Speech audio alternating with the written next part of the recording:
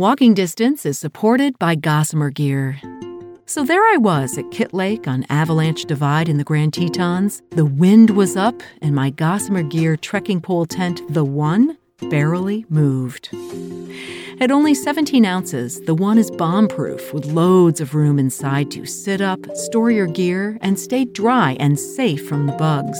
And Gossamer Gear Gorilla 50-liter ultralight backpack is roomy and organized enough for all I need, plus a week's worth of food.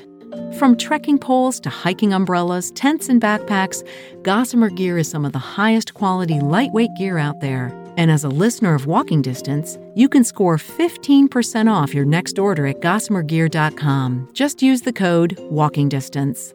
Gossamer Gear. Take less, do more. Any vet that's ever been to combat probably has some kind of trauma.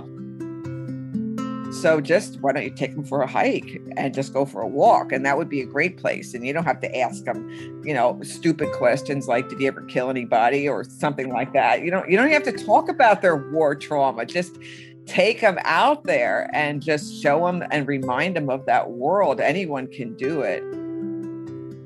From the Trek, this is Walking Distance, a show for hikers, trekkers, trampers, and wanderers that proves any place worth seeing can be reached by walking there, and that it's even better when you carry all you need in a backpack.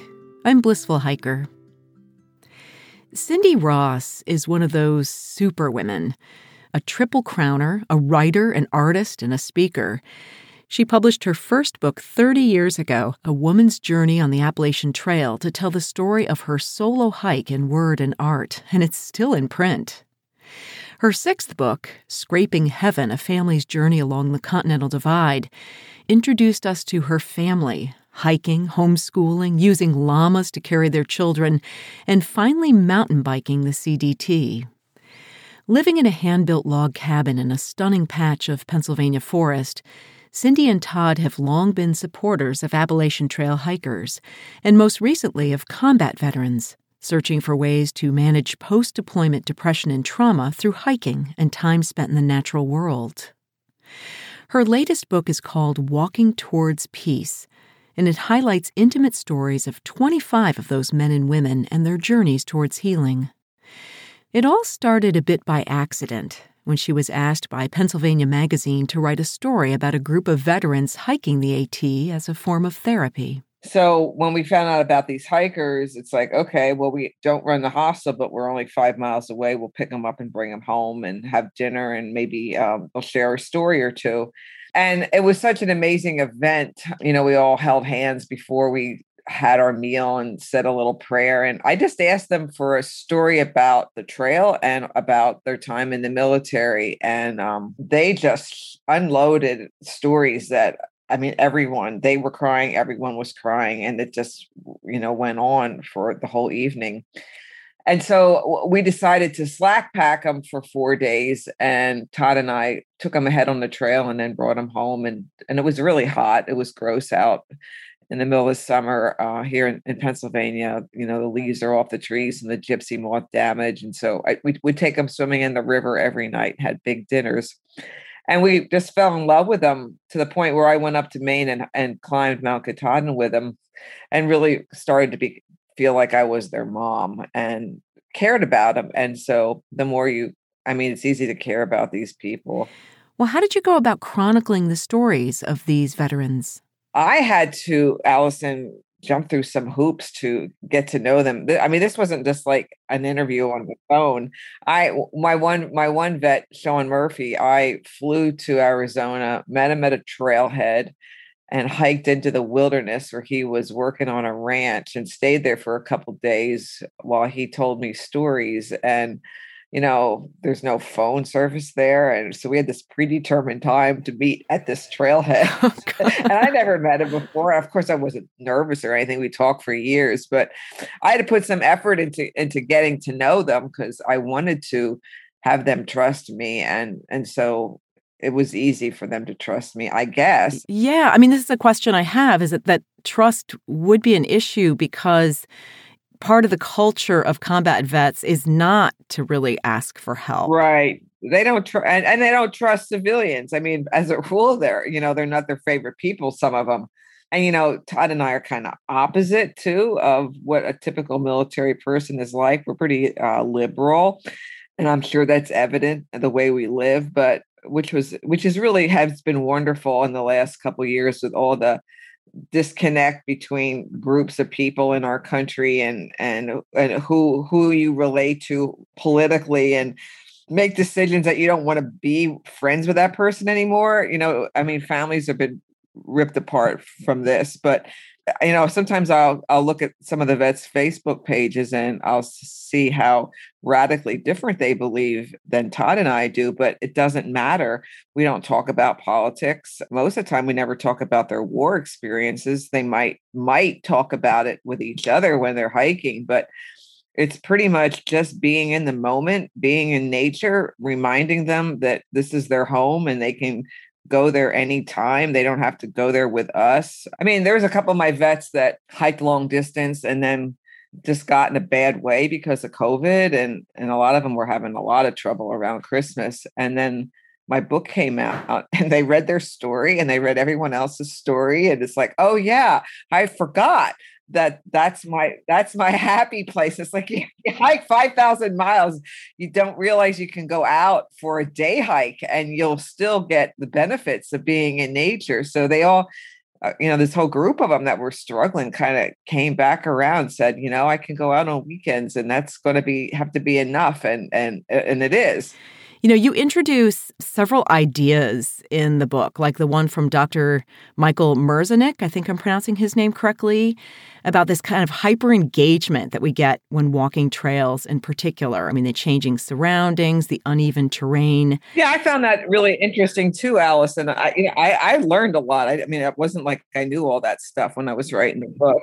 We have this one vet who was in the hospital for 8 years when he got out of the military. He besides his war trauma, he had a really bad motorcycle accident, and I got to be close with him soon after he got out of his last hospital, and we just kind of like took him under our wing, and he became like our surrogate son, and we tried really hard to have not just hiking experiences, but just all kinds of experiences. We put him in our sauna and we took him snowmobile riding in the snow and just all kinds of things. And then my psychologist friend who helped me with my book showed to me that we were actually creating new brain patterns and he was growing his brain back and the passageways were connecting differently and more than they were before, so that we were actually healing his brain by taking him and bringing more experiences into his life, especially ones in nature. You do things in your life because they make you feel happy and good, but to have the background and the knowledge and the research to explain what is actually happening and changing in your mind while you're out there just proves that this is the best thing. Yeah. In Walking Towards Peace, you introduce us one by one to these amazing people who are using the trails and using other things like paddling to heal and to move on. And one person is Earl Schaefer. I mean, the first person to through hike the AT and someone who made mindfulness kind of a thing before it was a thing. And one thing you talk about that I found really interesting is that, yes, you go out there, to heal, but you go out there to accept the past and what has happened, not so much to forget. Well, they never forget. My one vet, Gabe Vasquez, he had started a nonprofit called Crossing America for injured vets, and he did all Triple Crown trails. He's cycling across America 3 different ways, and he's paddling 3 rivers, source to the Gulf, and he's done, I don't know, like 28,000 miles to this point, and he relives his trauma almost every night, every day as he's walking, and he isn't trying to forget. He's trying to forgive himself, and he's trying to just let it go and say, I did the best job I could under the circumstances. And every time he goes out there, he gains about 5% more happiness and who he used to be. And they never expect to get back to 100%, but they're hoping to improve, and they all do. every time they go out there. I also found Eileen Henderson's story really interesting because, Oh, she's a hoot. yeah, I mean, she actually, it wasn't so much that she needed to get away from her combat experience. She kind of needed to recreate that sense of belonging, that sense of being focused and purposeful. And I found that really surprising that she needed to use the trail to feel like she had some reason to be. Yeah, yeah. And actually, they all have that issue, as do all through hikers, is trying to figure out their life after they either come back from combat or they come back from a long hike. They have to find purpose and some reason for living, because a lot of the veterans that have had trauma and have PTSD or any kind of injury are on disability and can get a sizable amount of money to live. And so a lot of them don't have to work or can't work. So they don't need to be busy doing a job, but they do need to be busy and have some kind of value and worth. And so that's always been a challenge for when they come back from the war and from the trail.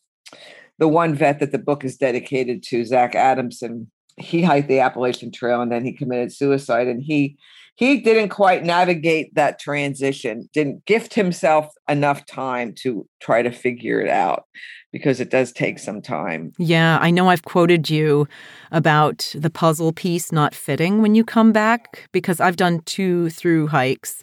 And you do feel very strange coming home, as though everything else has stayed the same, but you've changed. We remedy that by we're not allowed to come home until the next adventure is planned, even if it's short. So I guess I already knew this, but you also bring up this idea that nature instills awe in us in a manner that disallows arrogance and entitlement, maybe even narcissism. Well, do you think that kind of awe helps vets too, who are suffering from PTSD or just, from guilt, survivor's guilt? Absolutely. They don't have the problem of arrogance, but they can live in their heads even more so than other hikers, because there is so much going on in their heads because they've had all these life experiences.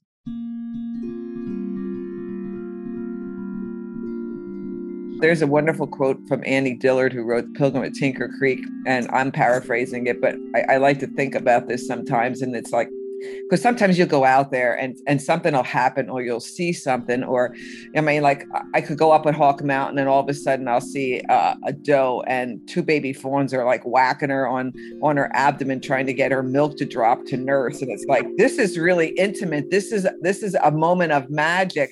And like Annie Dillard writes, like there is magic everywhere in the natural world. And the least we can do is show up for it and be there and witness it and realize what a privilege and a gift it is to just see what we saw, or even a rainbow. It doesn't have to be a big deal. It could just be something small that is happening whether we're standing there and observing it or not. And that's the kind of thing that invokes awe and gratitude that you're there.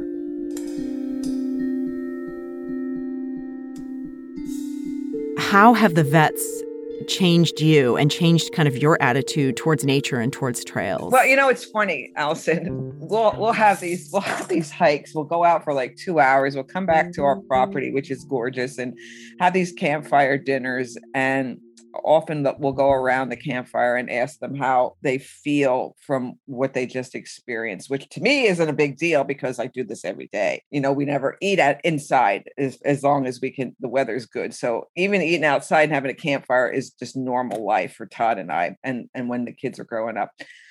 And I hike every day. So to hear them say that this was the best day of their lives, or or oh my God, I need to take my kids and do this, or I haven't been in an inner tube for 50 years on a river and I forgot how much fun it was. These Vietnam vets that are in their 70s, and I just and they're always, someone is always crying as they share how intense this is. And over and over and again, Todd and I will say to each other afterwards, wow, it doesn't feel like we're doing that much, but clearly we are. And I've had vets come back to me like 5 years later and say, that one hike when I was in rehab, because we often work with a rec therapist at the local VA hospitals, and bring guys that are in rehab programs. So they're kind of fresh and open to making better decisions and change in their lives. And it's just amazing that it doesn't feel to us like it's that big of a deal, but it's huge to them. So then we just haven't gotten over the fact that it doesn't take that much to make a difference in someone's life. Well, Cindy Ross, thank you so much for talking with us about Walking Towards Peace. I really appreciate it. Thank you, Allison. It was nice to meet you. I'm sorry I'm not going to meet you on the trail, but if you ever get to the AT, we'll pick you up and bring you home. Right after I got off our Zoom call, Cindy Ross and her husband Todd Gladfelter were on their way with 11 veterans to hike up the trail from their log cabin in Pennsylvania to the AT and back. They run a nonprofit called River House PA that takes veterans outdoors to manage their PTSD and other debilitating mental health issues that plague returning soldiers. Her new book, Walking Toward Peace, with stunning illustrations by her son Bryce, highlights 25 of these amazing individuals, sharing their stories in an intimate and honest way. We see ourselves in their imperfect struggles, and that helps us find a way to offer a hand if we can. You know, they're like us and they want us to accept them. And some big guys, you know, like 3-star, 4-star generals read it and said, well, you're not making them look like heroes. And that's a very good thing because they're just human beings. That's what I wanted to do, is to not create disconnect, but to create connection so that we can all help them get better and understand what they've gone through. And maybe not have to make our young men and women go through it again in another war. When we come back, we'll meet one of those vets who took his own journey towards peace by walking. He's another Triple Crowner named Travis Johnston. I'm Blissful Hiker, and this is Walking Distance from The Trek. Walking Distance is supported by Garage Grown Gear, your one-stop online shop for ultralight gear from over 100 small startup and cottage outdoor brands. Everything from quilts and packs to accessories and meals from makers including Katabatic, Lone Star Ultralight, Bear Vault, Enlightened Equipment, Nomad Nutrition, Six Moon Designs, Goose Feet Gear, and one of my faves, Kula Cloth. They offer free shipping for orders over $20, and here's a really cool deal. First-time customers get 10% off using the code DISTANCE10. That's 10% off your first order using the code DISTANCE10. Support the little dudes, shop intentionally, and get 10% off at GarageGrownGear.com. This is Walking Distance. I'm Blissful Hiker. When I contacted Travis Johnston for an interview, he was on his way with a buddy to kayak out to a barrier island in the Atlantic Ocean near Savannah, Georgia, to camp on the beach and watch the stars. This simple pleasure and powerful tonic of going into nature was totally foreign to Travis back when he served as an Army Ranger in Afghanistan. That life was hard-charging, adrenaline-pumping, and constantly stimulating. Hiking was not ever something he would consider. In fact, he thought it was a bit ridiculous, until his good friend and fellow ranger Zach Adamson walked the Appalachian Trail. Zach Adamson was my AG, which is assistant gunner. At the time, I was the senior machine gun team leader for my platoon in 1st Range Battalion. We were an Alpha Company. Zach trained with me and deployed with me to Afghanistan, and he and I established and developed a very close and tight-knit relationship. When he got out, he decided to go and hike the Appalachian Trail. That was something that he and a guy that we lost on that deployment in Afghanistan, his name was Eric Hario, he and another excellent man named Jason Dalkey both lost their lives on a mission called Objective Berlin, and something that he and Eric Hario had talked about doing was getting out of the military and hiking from Georgia to Maine on the Appalachian Trail. Zach stayed true to that. He went out and he did it, and at that time I was going to school and I was working in Savannah, and you know, he would call me periodically throughout the trail, and he's like, man, this is something really, really awesome. I really think you should come out here and do this. It's doing a lot for me. And at the time, admittedly, I was like, there's absolutely no way I'm going to do something like that. It does not sound fun to me at all. An absolute, I mean, it just like, it was like a total waste of time. And sadly enough, I guess, from my perspective then, I was like, it's kind of a shitbag thing to do. You're just like going off and walking in the woods. I don't see anything, constructive coming from that at all. And I wish I had listened to him a little more about that, but I didn't. My mind was too closed on that. And at the time, I was pretty sick myself. After that, he had finished the Appalachian Trail. He had gone home to Ohio, and I think that not just coming off the mental dump of leaving Ranger Battalion and Special Operations, but also that of the end of a through hike. I think that he probably hit the bottom of a life valley that was maybe just a little too much for him to handle. I still to this day can't quite wrap my head around him doing what he did. But in January of 2014, I got a phone call from his best friend, who I was also in Ranger Battalion with, named Sean Riley. He's another guy in the book. He's telling me that Zach had died. He'd killed himself. And so a day or two later, I was on my way to Ohio for the funeral with a couple other Rangers. And while we were there, we met several people that he had hiked the AT with. And I got to tell you, there's a big cultural gap between a group of guys from a special operations unit and a couple of folks who knowingly and willingly and voluntarily hiked from Georgia to Maine. In what ways? Golly, I mean, you got a couple of aggressive alpha male type guys, and we're, I don't want to say violent by nature, but we were trained and we developed our violence, very acutely, because that was what we were doing. And when you're talking to somebody who is hugging trees all day long for 6 months, it's kind of a hard cultural gap to bridge. At least at that point it was for me.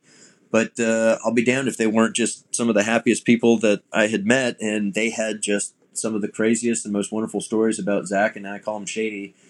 That was his trail name. And it just, I don't know, it spoke to me. Something about it spoke to me. I ended up going back to Jacksonville, where I had lived for a little bit, and things just didn't feel quite right after his funeral. So would you say it was the people that you met that convinced you to hike the Appalachian Trail yourself? Or was it more Zach's experience that you remembered and in his honor? It was really like a conglomerate of all of those things. I'd felt like there absolutely needed to be something more done for Zach. It was just kind of this really whirlwind of things that took place, and I get it now. So I am much more, I took it hard then, but this last August, my only sibling and my younger brother, who's a veteran as well, decided to commit suicide. Oh no, I'm so sorry. Oh yeah, gosh. Awful. And it's just one of those things where I felt close to it through Zach, and I even had to call his parents up, who I try and stay in touch with as much as possible, and tell them, I was close with Zach, I understood him, and I felt this, and it changed my life. But really, it was almost embarrassing for me to think about how much I didn't really understand what they were going through until I went through it myself. But at the time, for Zach, I felt, something more needs to be done. He was a really special guy, very, very special guy. Literally just brought light to every room he walked into. Smile on his face, always joking, just such a wonderful human being. And there's not a person that I know who didn't just love the hell out of the guy. Really. You describe him as not practicing leave no trace because he shared his spirit and it was everywhere on the trail. He was meant to walk that trail and leave no trace. He did a poor job of that. Now, as far as trash and fires, I think he probably did all right. But when it came to making an impact on everybody that he met, he absolutely did. He absolutely did, and I think that that's really special. Well, you're now a Triple Crowner, and of course you've hiked a lot of other long-distance hikes as well as the 3 National Scenic Trails here in the United States. What do you think is unique about backpacking that invites, I mean, first of all, invites you to want to continue backpacking, but invites healing? There's so much to it for me, and I think it's different for everyone. But slowing down, calming your mind, removing yourself from a lot of these, created problems that we deal with when we live in this quote unquote real world. When you break your life down to a simplicity of just figuring out the next place that you're going to get water and finding a nice flat spot to lay your head down and stopping when you want to just enjoy a view and soak beauty in, being outside, getting the fresh air, getting the sunlight, all of that, it changes your brain chemistry. I mean, there's studies that have been done on this. I think Cindy talks about the way that it actively fights depression, being out there and exercising, filling your body with these hormones and these chemicals that occur naturally when you're hiking and out in sunshine and around nature. It's a beautiful thing. And for me, it allowed me to slow down, calm down, view things in the present, alleviate my anxiety, and give me something to work towards as well, which for someone like me is incredibly important. I need a goal. I need something to look at and say, okay, this is where I'm trying to go and this is what I'm trying to do. And that sense of accomplishment that I got every day from reaching a certain mile marker or getting up a particular climb or seeing something that I've always read about but never put my eyes on, it was very rewarding. And with all of that, I couldn't get enough. I still can't get enough. I find it interesting that you mentioned this whole thing of the present moment. I mean, I always think of that on my through hikes, but you also talk about this sense of the future and planning for it and really cherishing being alive as you're walking.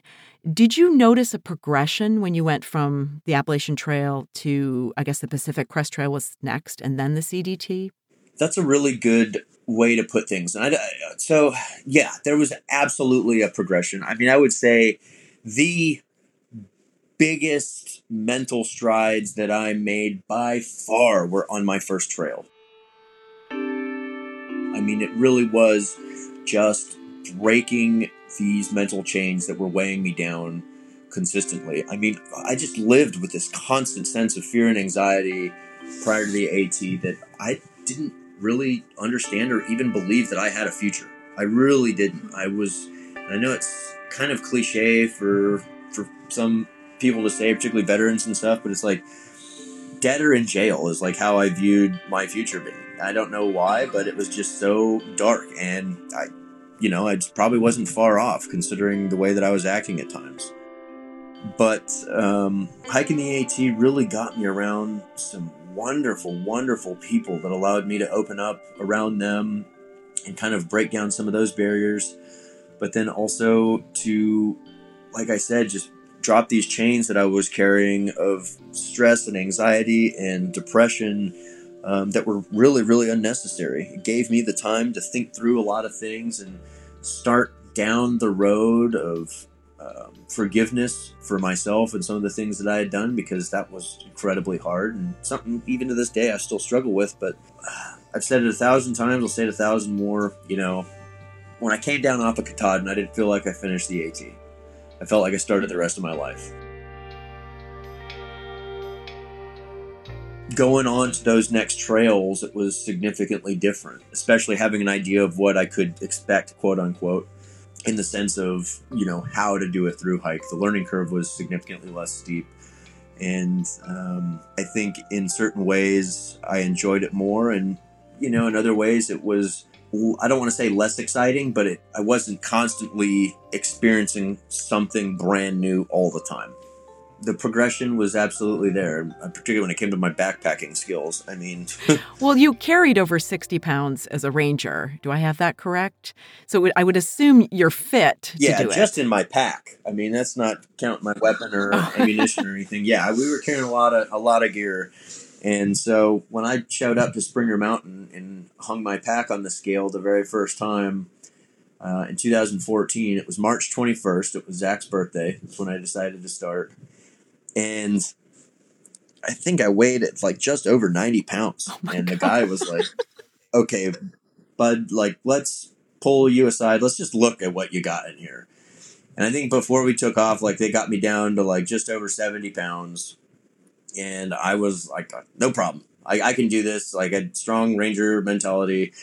No issue. I got something for everything times 3 in this backpack. I'm ready to take on the world. And that was kind of my mentality a lot of the way through that trail. I carried way, way too much stuff. So anybody comes to me now, they're like, what do I need to bring? It's like probably half, if not a quarter of what you think you need to bring. What was the hardest part about it?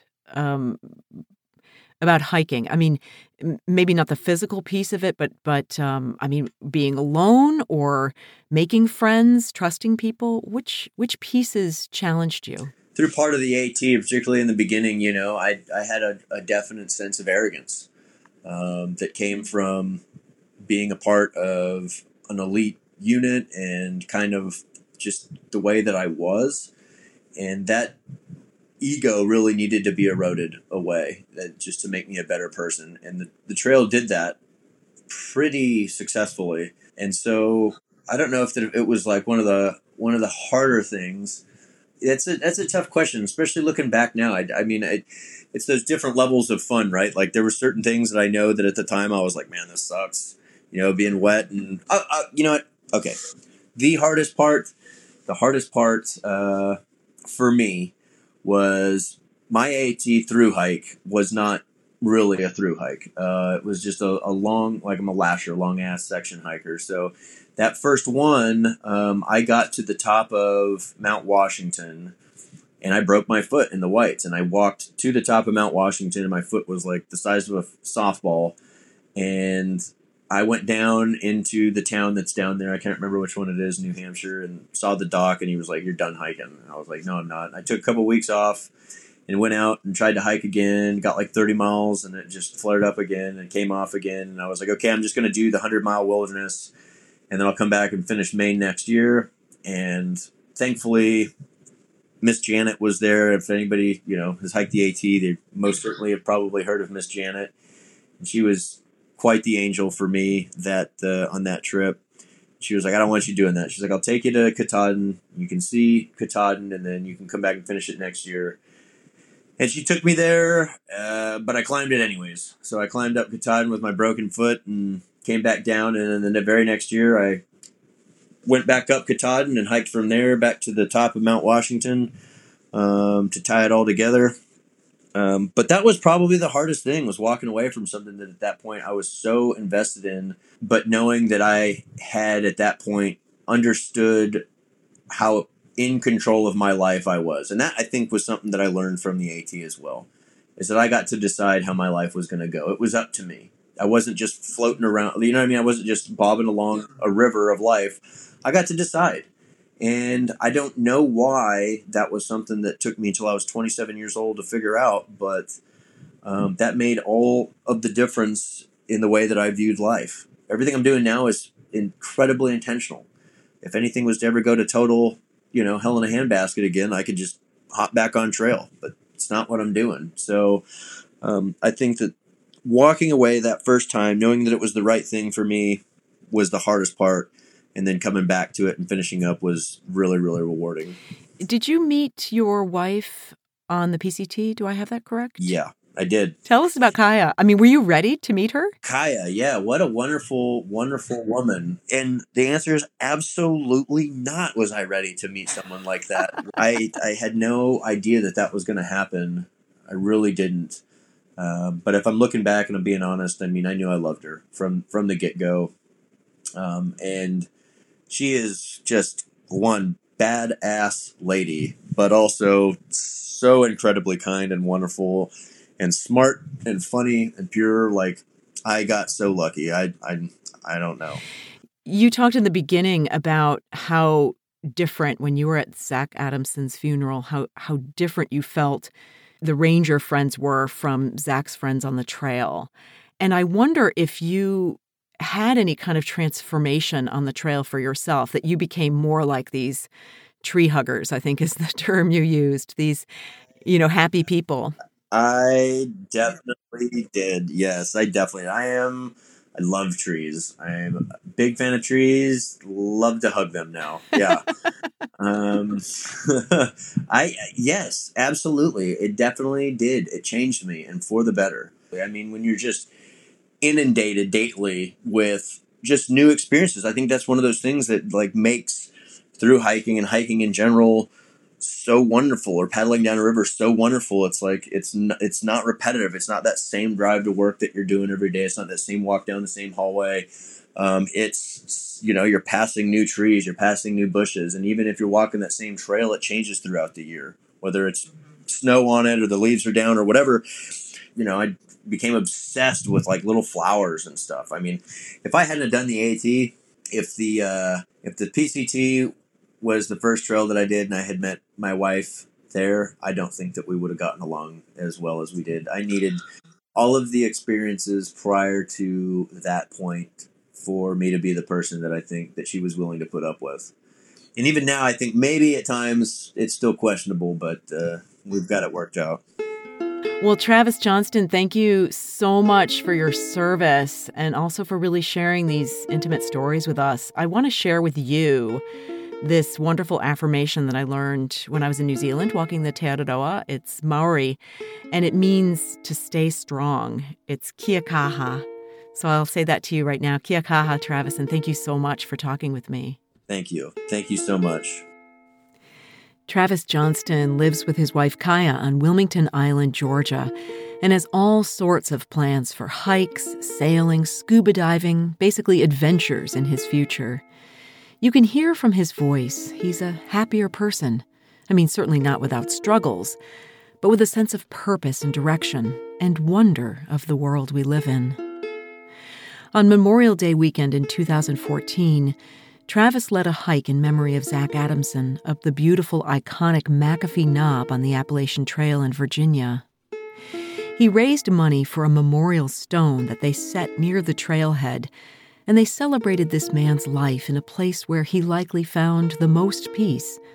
They sang songs, shared pictures and stories, and passed around a little bit of whiskey, too. And it was here that Travis told Cindy Ross that he realized he didn't want to lose hope because so many people cared for him and loved him. He wanted to heal and to move forward. Veteran suicide has reached epic proportions, actually outnumbering battle casualties in Iraq and Afghanistan. But Cindy tells me that we as walkers and backpackers can help by simply inviting a vet in need out on the trail to just come and take a walk with us. You can find out more about River House PA and other organizations that are helping vets like Warrior Expeditions and Outdoor Buddies. I've put a link in the show notes. Also, one of our interns here at Walking Distance, Tina Mullen, read a beautiful in-depth review of Walking Towards Peace at the Trek. I'll drop a link for that in the notes as well. Please do keep in touch and let us know what you're doing. Is walking and hiking a way to help you recover? Do you have any suggestions for our listeners? You can always reach us at walkingdistance@thetrek.co. Our theme music was composed by Daniel Nass, and thanks so much to Tina Mullen, Jackie Maruziak, and Zach Davis. Thanks again to today's title sponsor, Gossamer Gear, manufacturers of high-quality, lightweight backpacking gear and accessories, and my choice for thru hiking. You can save 15% on your next order at gossamergear.com. Just use the code word Walking Distance, all one word, Walking Distance, and save 15% off your order at gossamergear.com. I'm Blissful Hiker, and you've been listening to Walking Distance from The Trek.